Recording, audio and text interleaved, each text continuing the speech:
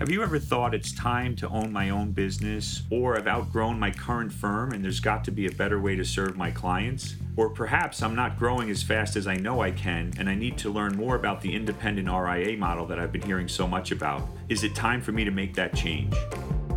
Hi, I'm John Sullivan, Head of Network Development at Dynasty Financial Partners, and this is the Independence Playbook Podcast.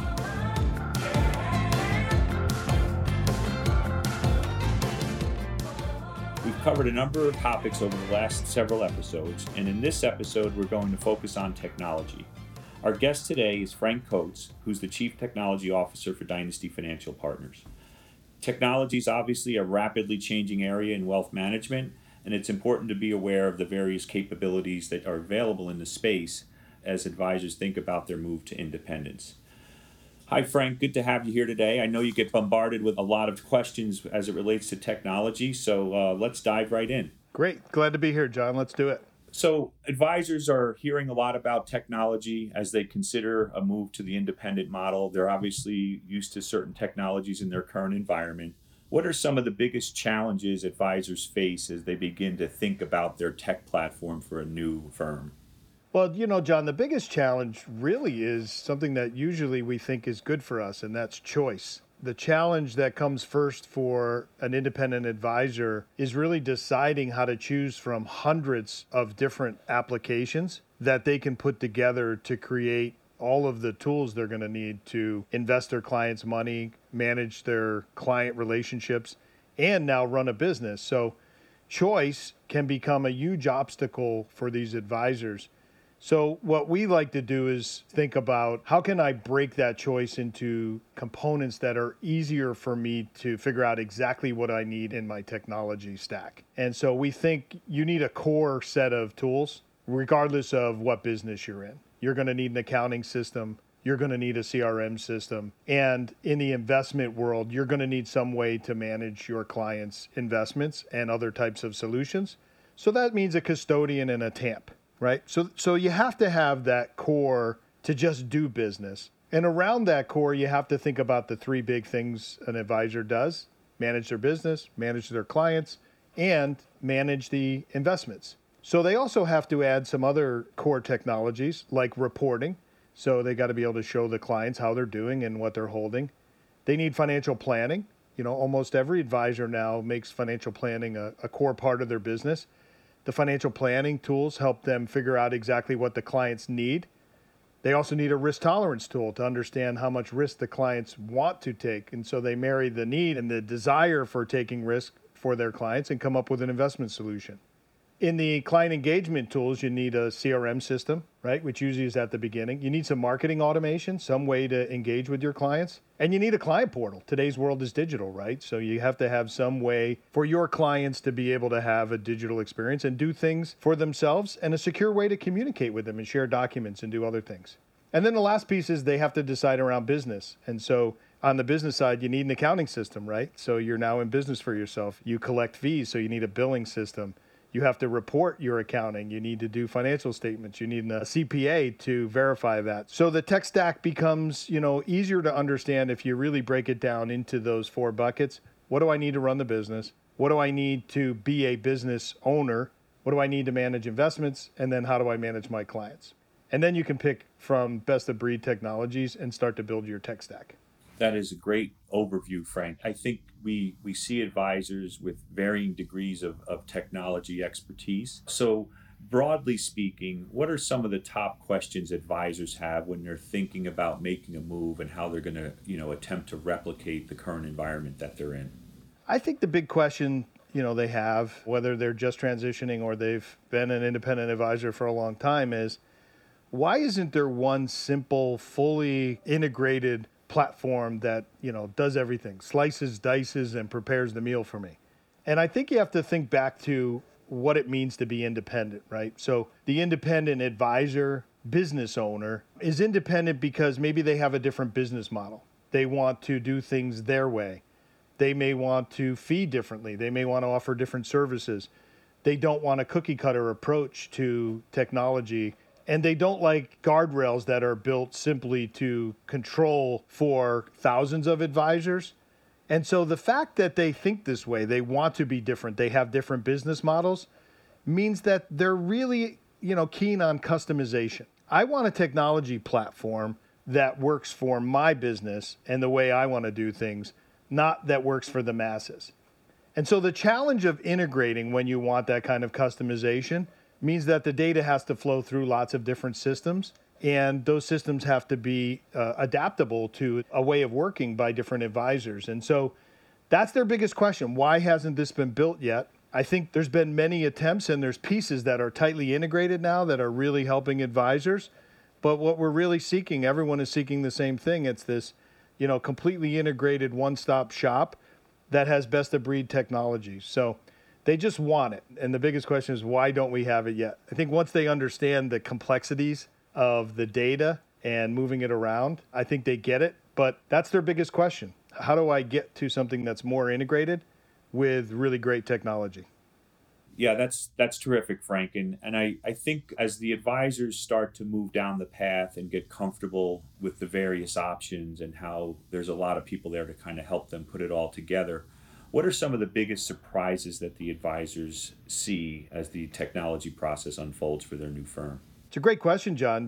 There are a couple surprises. One that hits the advisors, almost immediately is how many choices there are. There's just so much technology available for an advisor that they're really surprised. And the reason why they're surprised is because they're coming out of an environment where there was some central process for limiting the technology choices. And so they just didn't know that there was 10 financial planning systems. They didn't know there was estate planning tools, there was document tools. They just were unaware of all the choice and how much wealth tech has developed over the years. That's been a really big surprise. I think the other surprise is people expect that everything is connected. We're in the internet days and well into it, and we just expect that everything's going to be connected and the data flows through these systems so easily. And in our consumer life, that's probably true. But in the wealth space, remember, the data we're dealing with is customer data. It needs to be highly secured. It needs to be protected.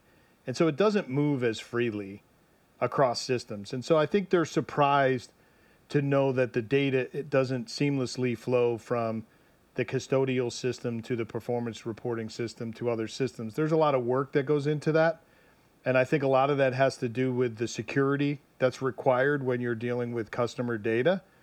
I think it also, plays a lot into these technologies have developed as best of breed components and not necessarily thinking about how to be part of an ecosystem.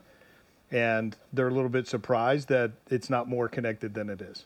Yeah, and I can see that frequently with the teams that we work with, and it's been described as, chasing the next white hot dot as it relates to implementing a new technology. What are some of the best practices that you have with respect to the technology stack and the ongoing work that the business needs to achieve?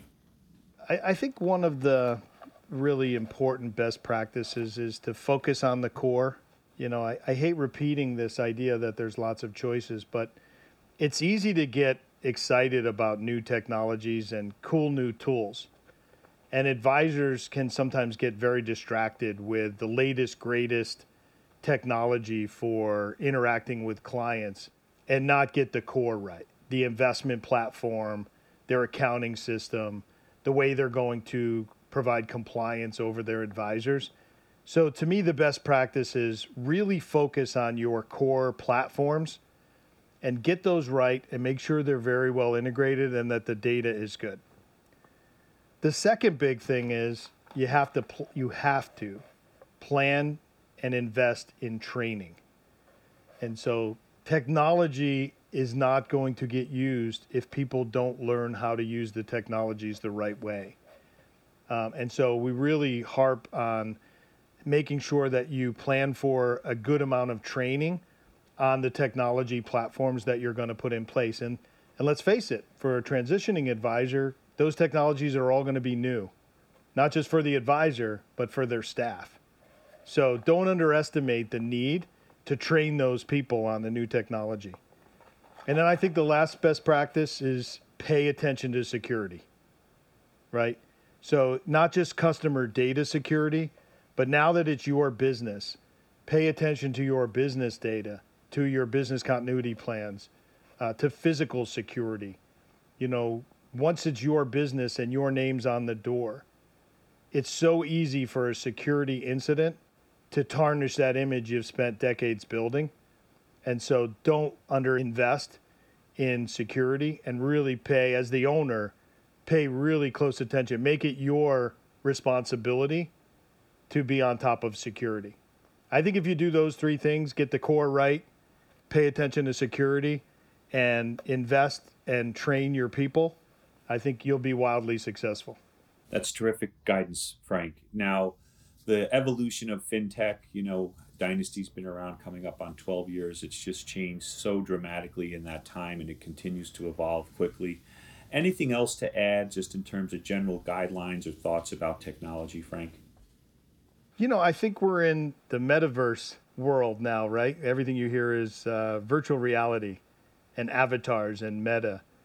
It's really hard for people who are heads down on their business to stay abreast of what's really going on in technology and what will be useful in the next 5 years, not the next 50 years. And so, I think they need to pay attention to technologies that are evolving that make it easier for clients to move money around.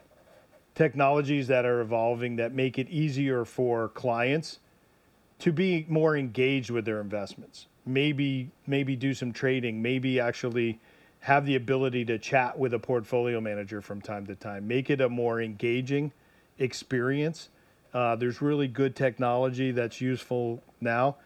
And be aware of where technology is going, but really be intense about what are the tools that could help me in my business in the next. Thanks, Frank. Very helpful. Let's turn it around a little bit. As a chief technology officer working at Dynasty Financial Partners, what are some of the top challenges that you have on a day-to-day basis? Well, thanks for asking, John. I have one major challenge. I think it keeps me up at night. I've been doing this for 25 years. I've never seen such a hard labor market.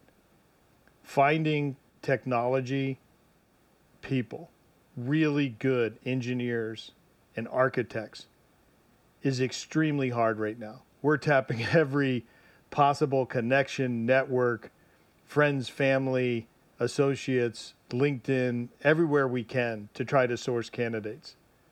And I think the challenge for all of us in the technology space is we're all fighting for those really good, high quality people. And so I don't see that abating anytime soon. And I think if you're going to tackle this technology and you're going to be a leader in technology, you have to be really great at two things: recruiting and training. And so that's what keeps me up at night. And it's a challenge that overwhelms all the other little challenges in the technology space. That's great, Frank. I think that's all the time we have for today. So we appreciate your terrific insights, Frank. You've been a terrific value here to the teams that we work with at Dynasty. And we look forward to the next episode. Thanks, John. Me too.